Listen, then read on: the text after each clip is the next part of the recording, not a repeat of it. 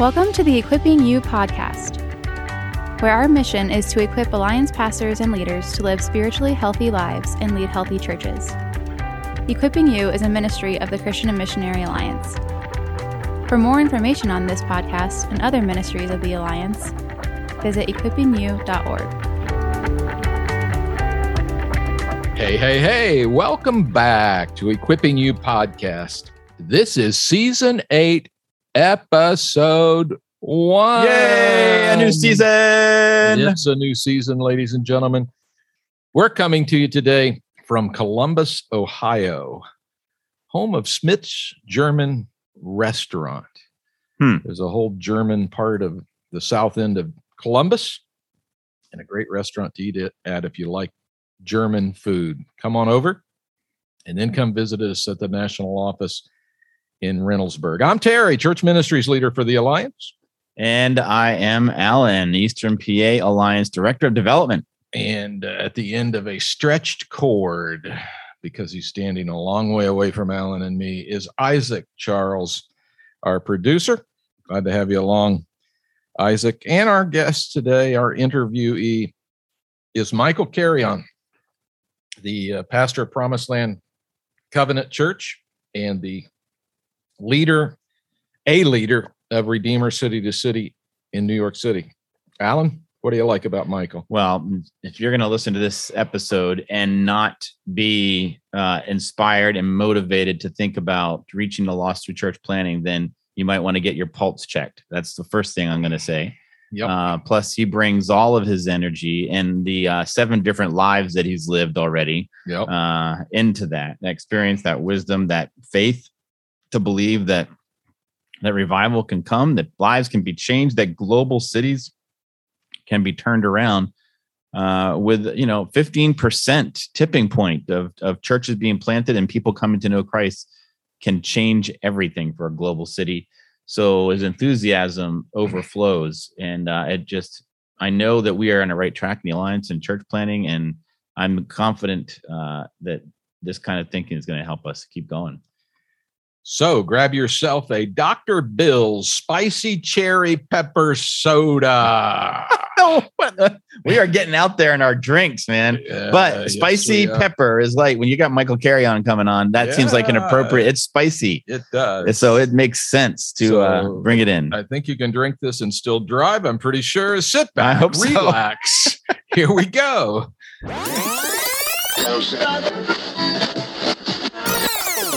And welcome to Equipping You podcast, Michael. Great to have you with us today. Thanks for taking the time. Honored for the invitation. Thank you so much for the invitation, and glad to be here. So we like to allow our listeners to get to know our interviewees a bit. So if you can kind of give us a brief timeline of your spiritual journey from growing up to coming to know Christ to where you are today. And if you can squeeze it in, we'd love to hear about how your grad work at Alliance Theological Seminary fit into your journey. Absolutely. Well, I didn't grow up in a church family per se. I grew up in a real poverty-stricken, drug-addicted reality. Wow. My father served 25 years in prison. My mother served 7 years. So I grew up in prison, literally visiting with an immigrant grandmother from Puerto Rico. And as God would have it, my mother and father, my father had a conversion experience in Greenhaven Penitentiary. Prison Fellowship reached out to him. Wow. And a chaplain there, right when he was about to commit suicide. And just this pastor loved on him, accepted him, helped him walk through the real hard part of his life. And he fell in love with Jesus. And for the next 12 years served as the assistant chaplain in Greenhaven until they moved him to Sing Sing, where he also served in ministry there with Prison Fellowship. Wow. So my father was on a tour in Greenhaven, Sing Sing, Elmira, Valhalla, all these different level 4 maximum security facilities. And my mother was doing 6 years in Bedford Penitentiary for women. In 1975, they made the front page of papers across the metro New York area for a homicide that had been committed. And the witnesses said there were 2 children with the assailants. The 2 children were myself and my younger sister. Wow. So they were arrested, arraigned, And then I was put in the system, and my grandmother fought for me. She couldn't navigate. She didn't have a lot of English, but she got me out of the system, me and my sister Letty. And we grew up in Spanish Harlem. And in Spanish Harlem, we went to public school and, ran into the streets. And then my mother came home from prison and tried to reacclimate or reintegrate. She was very gifted, and she was able to get work and, get on her feet and get clean and do that whole thing. And then, I just started to run the streets, disconnected with my mom. And then my father came out of jail when I was about 17 for a stent. And then, getting to know him. And now he's Holy Ghost fire. And I'm a street kid running the streets. He's trying to force me into the bucket of the church. And I just didn't work. I was a knucklehead. I was already too deeply ingrained in what I was doing. And so I didn't have a conversion experience in the traditional church orthodoxy. I went through a program called Teen Challenge. Yeah. So I found myself addicted to drugs and running the streets. And my friend David in 1988, he said, Mikey, I'm not going to leave you here on this corner. Either you go into this program or I'm going to arrest you myself. He was a newly appointed transit cop. And he loved me enough to tell me that. And David Velasquez took me to Bridgeport, Connecticut, where I went to Pivot Ministries, the first phase induction for Teen Challenge. That was in 1988. And my wife and I were very young. She was pregnant with our second son and waddling in the intake process. And then, I was going in and out of juvie, Rikers Island. I was just caught up. And then that next day that they took me into Teen Challenge, I went to a Nicky Cruz campaign in New Haven, Connecticut. No way. And Nicky is 2,000 people. Nicky's in the heyday of his evangelism career. He starts to preach. I don't know what this guy is saying because his accent is so strong in English and Spanish that I don't know what this guy was saying. But the anointing of God fell upon the altar call. Let me just put it that way. Yeah. Right? So I sat there for 45 minutes of preaching, like daydreaming. And then he said, if anybody here would like to accept Jesus. And I don't know what happened to me, brothers. I went from the back of that congregation all the way to the front of that altar. And I crying, didn't know why I was crying, didn't know why I was so emotional. I was a very hard person at that time. I thought I knew everything. And I just surrendered my life to, and I said this to the Lord, simple prayer. I said, if you're real, you know the hell my life has been. Yeah. If you are real, I'm going to give you this year.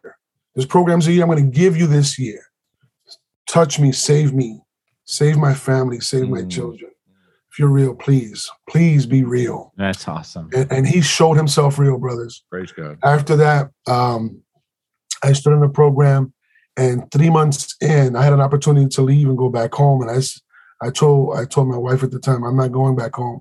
God's a God of completion. She didn't even understand that language because, we were not churchgoers. But then that was it. I got saved, not in the church. So it's funny how I serve the church today in the way that I do because it was outside.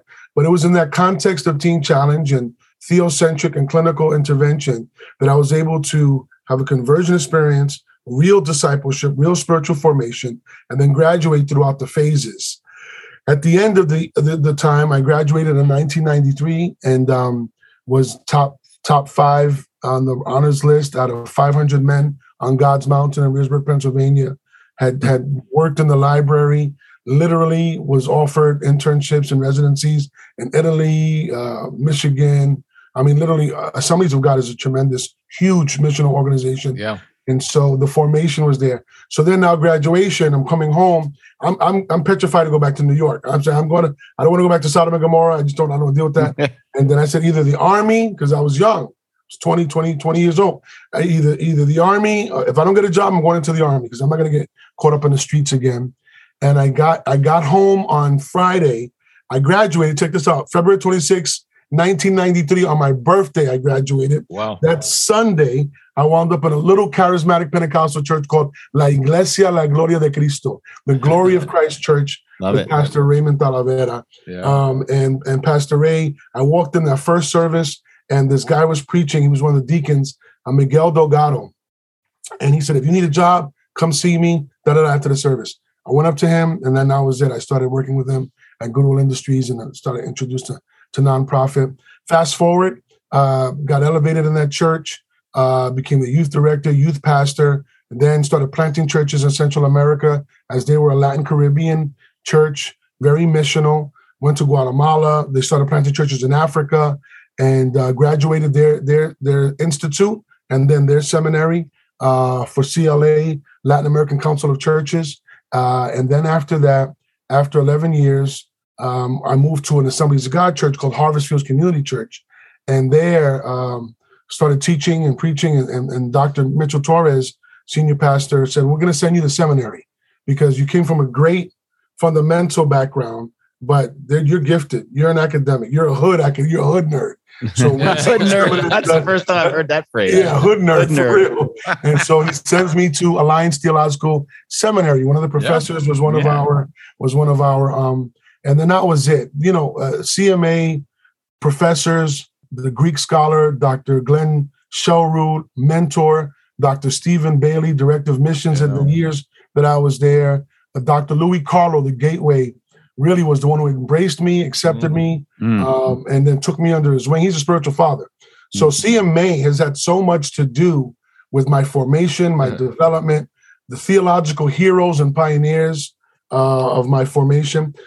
The seminary was really key for a positive deconstruction. I know that word deconstruction has been accosted and misappropriated in a lot of ways, but it was a positive deconstruction of legalism, literalism, and literist interpretation and so on. And so I almost planted a church, CMA, and my yearning was to be a professor, but all my professors, Dr. DeCaro and all of them, they were like, your personality is too big. You're going to die.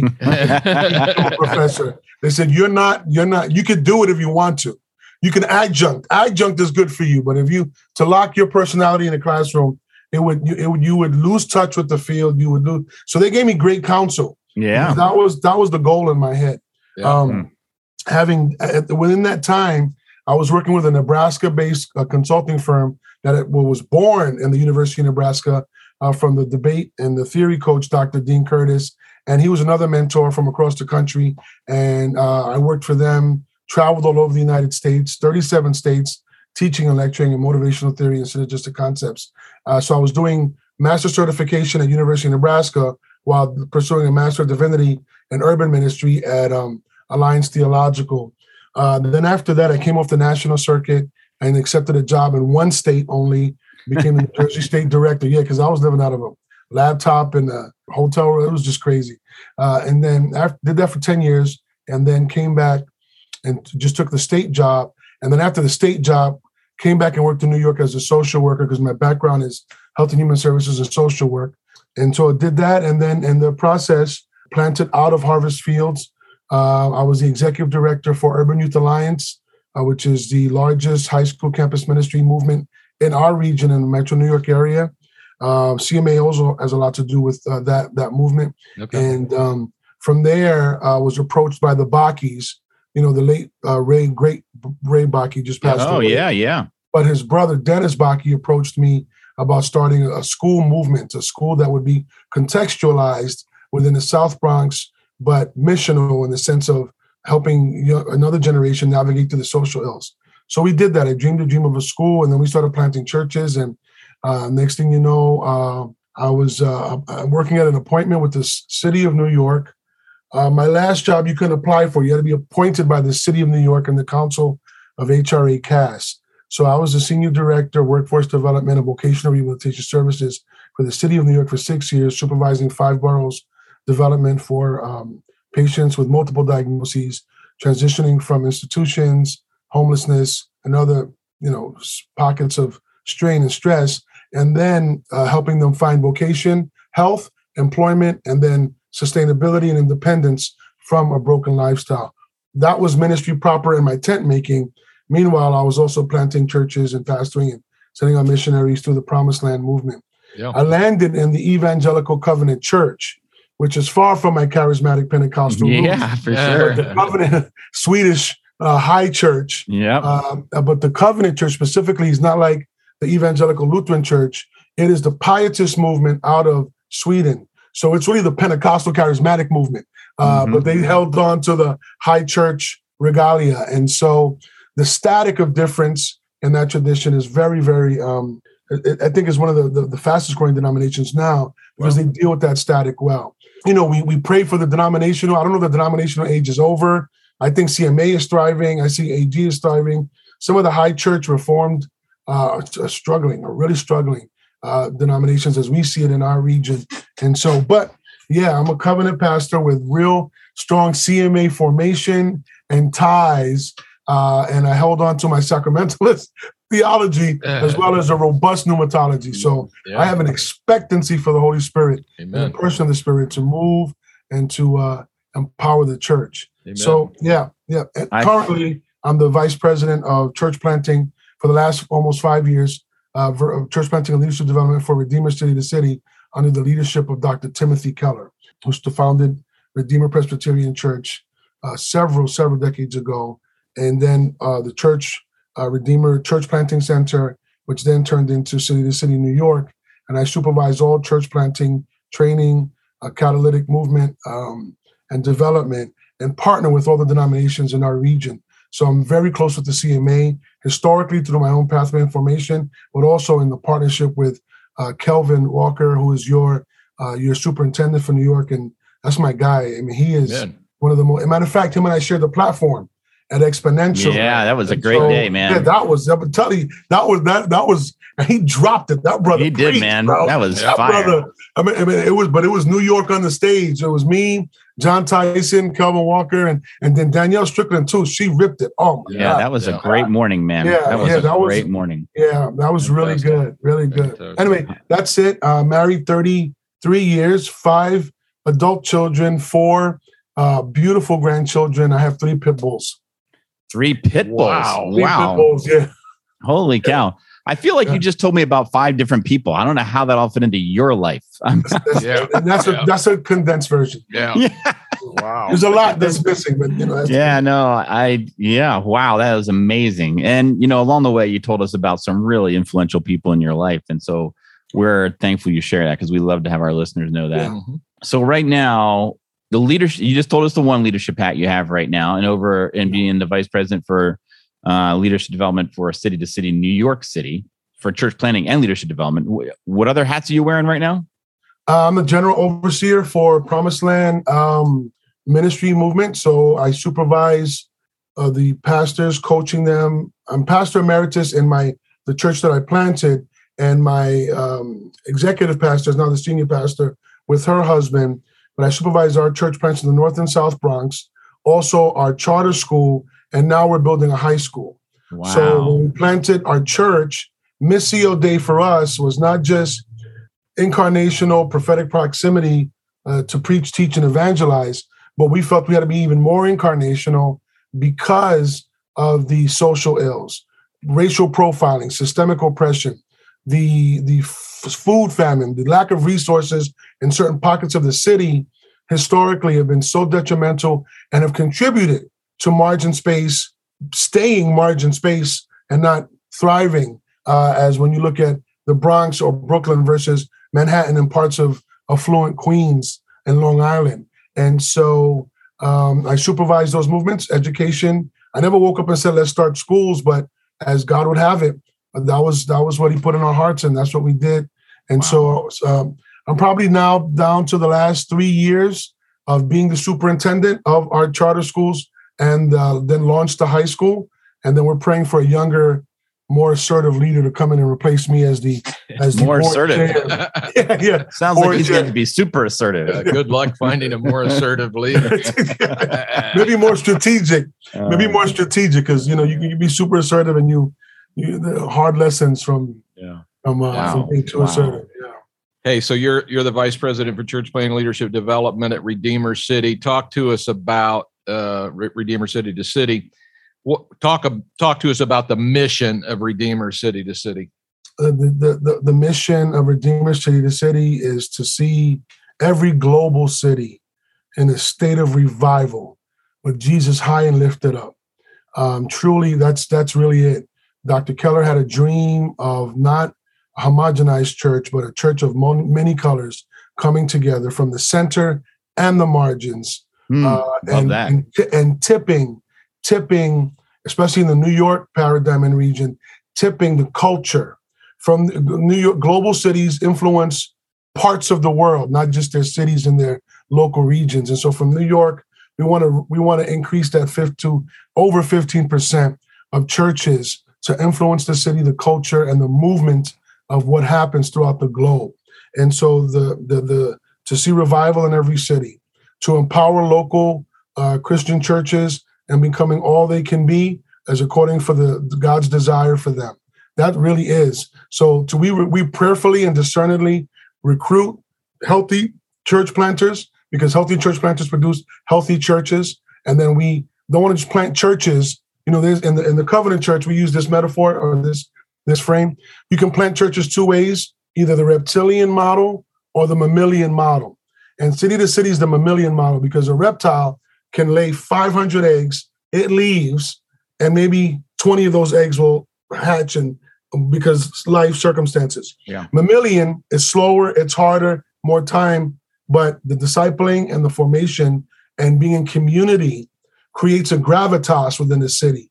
And so we partner with catalytic movements, and if God is moving through CMA, the Assemblies of God, Southern Baptist Convention, Anglican Church, as long as they're Orthodox, focused on Jesus, and they're clear on that, city to city wants to see Jesus high and lifted up through them. I love that kind of kingdom partnership for sure. Yeah. So tell us a little bit about the partnership you have with our Metro District. To me, that's inspiring for all of our Alliance family. And then, Keller has been a champion for church planning as the best way to reach lost people. So tell us why that matters as well. Why church planning? Well, I'll tell you. The first part is the partnership with CMA started pre-COVID, and Kelvin walked in. I met Kelvin at Alliance Theological Seminary. I'm a regular chapel speaker there for the seminary, undergrad and grad. And I met Professor Walker there first. And then I met him surprisingly at a meeting that they had requested. And it was about 7 or 8 different of the church planning regional team members come. And they said, we know that we have got to contextualize, and we have a theological vision for the city. And to see that come forward, we know we can't do it by ourselves. And we said, we can't do it by ourselves either. We would love to help and empower your planters to that end. And that was it. But then after that, COVID hit and just shut the whole thing down. Yeah. In between that, we've kept very close communique. Whenever there's an issue, churches gathering, pastors meeting, CMA's front and center. Mozart and Kelvin are very, very active and very intentional about partnering with and being in tune with what the Spirit is doing in the city of New York and in Jersey. And so we celebrate, and we very, very much cherish our partnership with the Christian Missionary Alliance. And there's so many dots that are connected because of my own formation through your system, through your educational system at Alliance Theological. Why church planting? Dr. Keller, if you read his book, Center Church, It is a powerful framework of how to exegete your city. Yes. And ultimately, to that end, he believes in multi-ethnic, multicultural, multi-class churches. One of the few meetings we've had recently, he said to me, Michael, we made a mistake. COVID hits. He says, we made a mistake, and this is where we've got to learn. This is where you see the church is established within the age, but yet it's still being challenged and growing. We had all this transfer growth in Center City. COVID hits, and all the transfer growth goes back to their cities of origin because they don't really have roots. They work here. They make money here, but then they leave. We celebrate our churches being filled, but then when these transfer leaves, our congregations go from 700 to 65 under social edict. Yeah. And then now we have to learn a new evangelism language to reach the neighbors that we walked over and walked by to celebrate in our transfer growth churches. In some ways, we've created churches in our image, and we need to repent for that. We need to re-evangelize our communities, exegete our communities, not just the into translation of the original languages and the text and the social cultural interpretation necessary. But we need to know our people in our communities, reach them for the gospel, disciple them out of this consumeristic paradigm we've allowed to be the norm in Western evangelicalism. And I'll tell you, I mean, he just really drops it. He owns his own, and I don't think there are shortcomings, but he owns his own. I could have done that better. We could have done this better. And when he looks back and he talks about, he's brilliant. My mouth is often dry when I've got a tag team lecture with him because, this Dr. Keller, this guy, he's just like, he's so smart and then so pastoral and so loving. And so he has a heart for every global city to see Jesus high and lifted up. Church planting, because new converts come through new churches more than they do established churches. Yep. More evangelism happens through new churches than it does with established institutionalized churches. At City to City, we believe that the minute a church becomes institutionalized, that's it. The clock starts ticking and a twin brother pops up. Institution then calls his brother fossilization. Because when you become so inward focused that the word in that church expects people to come in and assimilate into their ecclesiology versus them being missional, incarnational, and outward focused in their community, we need to have a parish modality that says my church is not just this building, not just this block, but 10 blocks that way, 10 blocks northwest, east, and south, a parish model that fully engages and fully empowers the church to be diverse, multi-class, and just more representative of the biblical narrative. I personally, as a person of color, share two cultures. I'm Afro-Latino. I am Black and Puerto Rican. So I'm Caribbean, but then I'm also of African-American heritage. So that duality has often made me feel uncomfortable. But in God's kingdom, I fit in on both spaces. Yeah. And when you have a church where there's multicultural, multi-ethnic, multi-class, there is a richness in God's diversity. It's reflective of his intention and creation. And so we believe that. So churches that are intentionally multi-ethnic and then have a consciousness of mercy and justice and love and are concerned. As we plant churches now in a hopefully, and I say hopefully, post-COVID reality, because, there's different variants. Yeah. As we plant churches now, we're hoping to see churches that are smaller, more strategic, more evangelism and discipleship focused in their formation, not so much mega pursuing. It used to be, brothers, that bigger was better, not in this season. So we try to encourage folks to be contextual, but sometimes smaller and longer paced and longer stretched out is a better framework over time for community and indigenous and missional context. Oh, love all that. Love all that. The Center Church should be required reading for every pastor, I think. Oh, absolutely. I have all our church planners read it, but pastors should read it too. It's so thorough. Absolutely. Thorough. Well, Dr. Keller was a professor at Westminster Theological, so he is systematic, and it is very thorough, very thorough. But for those that don't want to devour it all at once, the book is divided into three. You can buy it as three separate books too, right? You can buy it into three separate books. Yeah, that makes it less intimidating. Absolutely, absolutely. Yeah. So the original version, that's right. The original version was real thick. Yeah. Big text. It's a textbook, really. It's a textbook. Yeah, it is. Yeah. So, Michael, since moving into this role, how have your eyes been open to the great need for church planting and church planting networks in global cities? Oh, wow. I'm going to tell you, no one church can do it. And in a globalized city like New York, you can reach nations just on one block. But when you turn the corner from that block, your missiology has got to change. Why?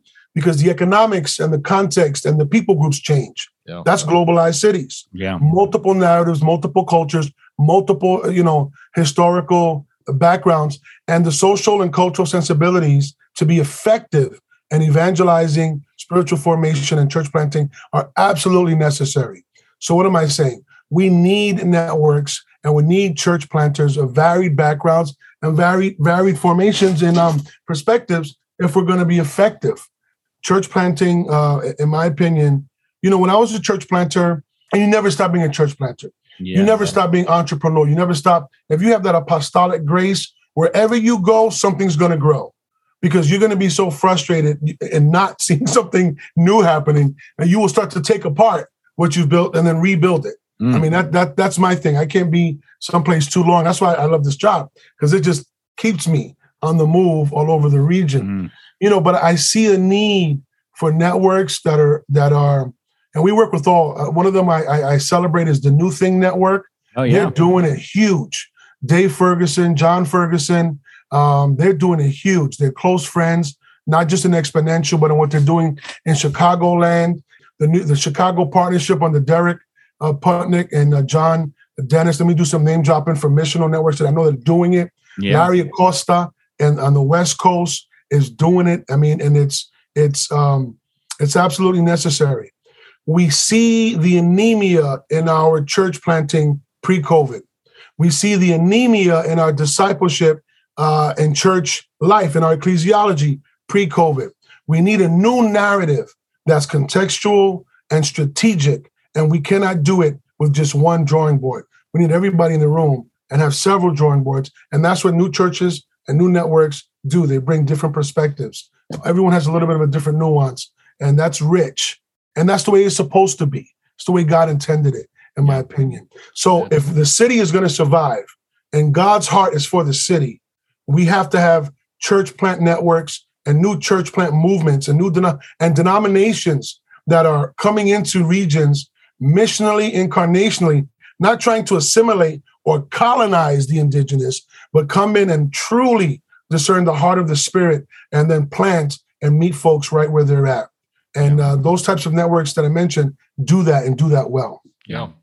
Well, I know that, the last numbers that I heard is that we need 3,900 churches planted a year just in the U.S. to keep up with U.S. population. Yep. A net gain of that. And we're only seeing about a 400 net gain. So we have got some work to do, and it's not going to get done without people working together.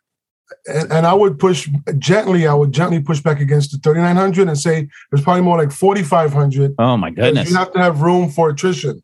You have to have room that are going to, people start a church, not because, unfortunately, some people start a church not because they're called or sent, but because they have an attitude with the pastor. Yes, that's true. Call that out. And so we got to screen some things. Some people shouldn't plant. Yeah, amen. And you got to be able to tell them that. And that becomes a challenge. Our relationship with CMA is so strong because of the honesty, transparency, and the partnership where we can tell each other, listen, I know you like that guy, but these are the deficiencies that we've identified. Take it and do what you want. Yeah. And so we appreciate that because Kelvin cares. Yeah. He cares for his church. He cares for his planters. And every movement over here does. They want to do the right thing and see Jesus high and lifted up. Amen. So we need obviously interdenominational collaboration, but I think we also need in our denomination more in alliance collaboration. So I'd like to, if we can go down both those roads for our alliance churches that are saying, maybe they've got a bunch of churches within a reasonable area. Where do they need to start collaborating together for church planning? Well, I would say they need to start tapping into what Kelvin and Mozart are doing and what they're being exposed to. I would also say looking for the emerging leadership, because this is the other thing. Everyone's looking for a farming system or for a farm for new leadership.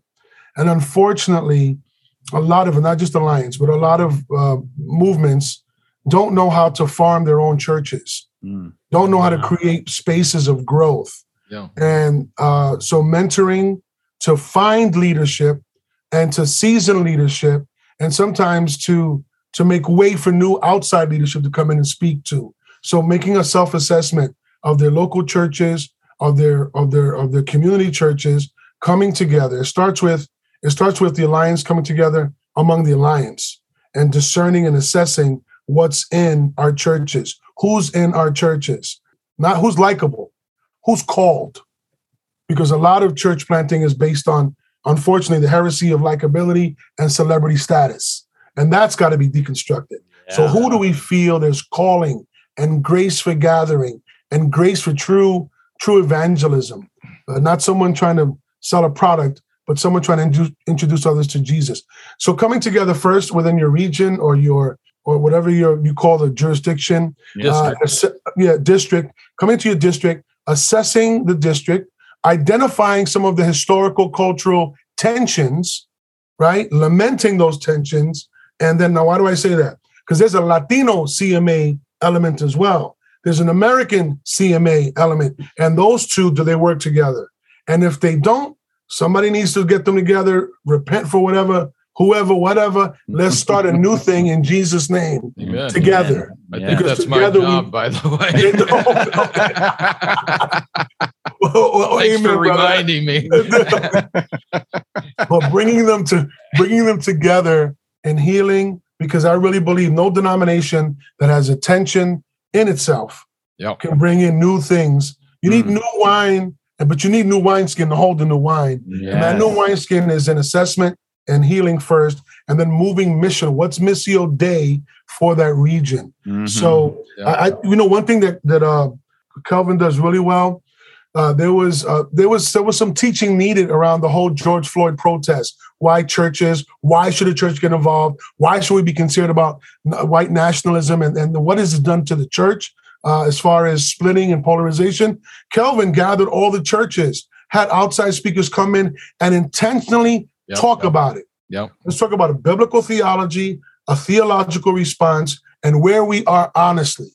I know because I got the feedback for some of the folks there, and there were some white pastors that raised their hand in total transparency and said, I am so glad I attended this, because I just had no idea to how insensitive, or it wasn't on my peripheral.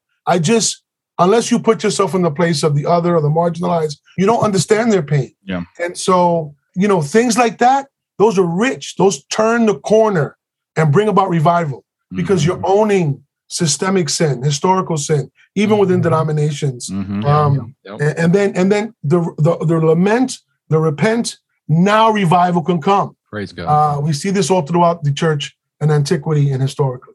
So that would be the best way to do that. Yeah, absolutely. So, Michael, we're going to wrap it up here, but I want to give you one last chance, thinking of an alliance pastor or leader sitting and listening to this. They're looking out into their community. There's a lot of spiritual darkness in their community. They might feel a little bit overwhelmed by it all.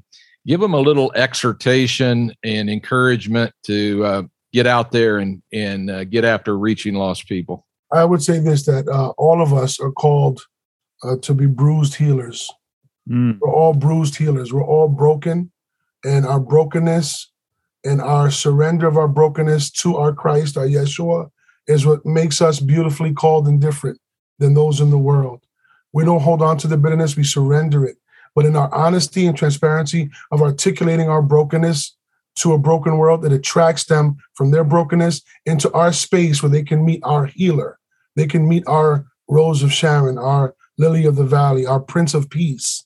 And I really believe that CMA is at the pivotal door, especially in my region, to bring about a transformation that's both word and power, word and spirit. Yes. And that's only going to happen if my people who are called by my name will humble themselves and pray. Amen. Right? And come back. Then the Bible says, then the text says, I will listen and I will heal their land. Pastors, all of us are broken. All of us. My church made national news in the Washington Post. You can Google it. This is real. We lost 15 people in our church, 15 fatalities. My first fatality was not a senior citizen. It was an 11-year-old boy in our charter school. And after that, it was phone call after phone call. I had PTSD. I had to go to therapy within 2021, and even up into early parts of 22, just to process, put that in its right place, and not internalize it. Because they moved on and people left, it's not your fault. Don't own that, and they're his people, not ours. Never forget that we're stewards. Right. Never forget that it's his church. Never forget. And if we ever start using language like my, it's idolatry, and we need to repent. Woo! Amen. And so ultimately, to come into a place of accepting that we are broken, and then articulating our brokenness, and then pursuing healing in communitas.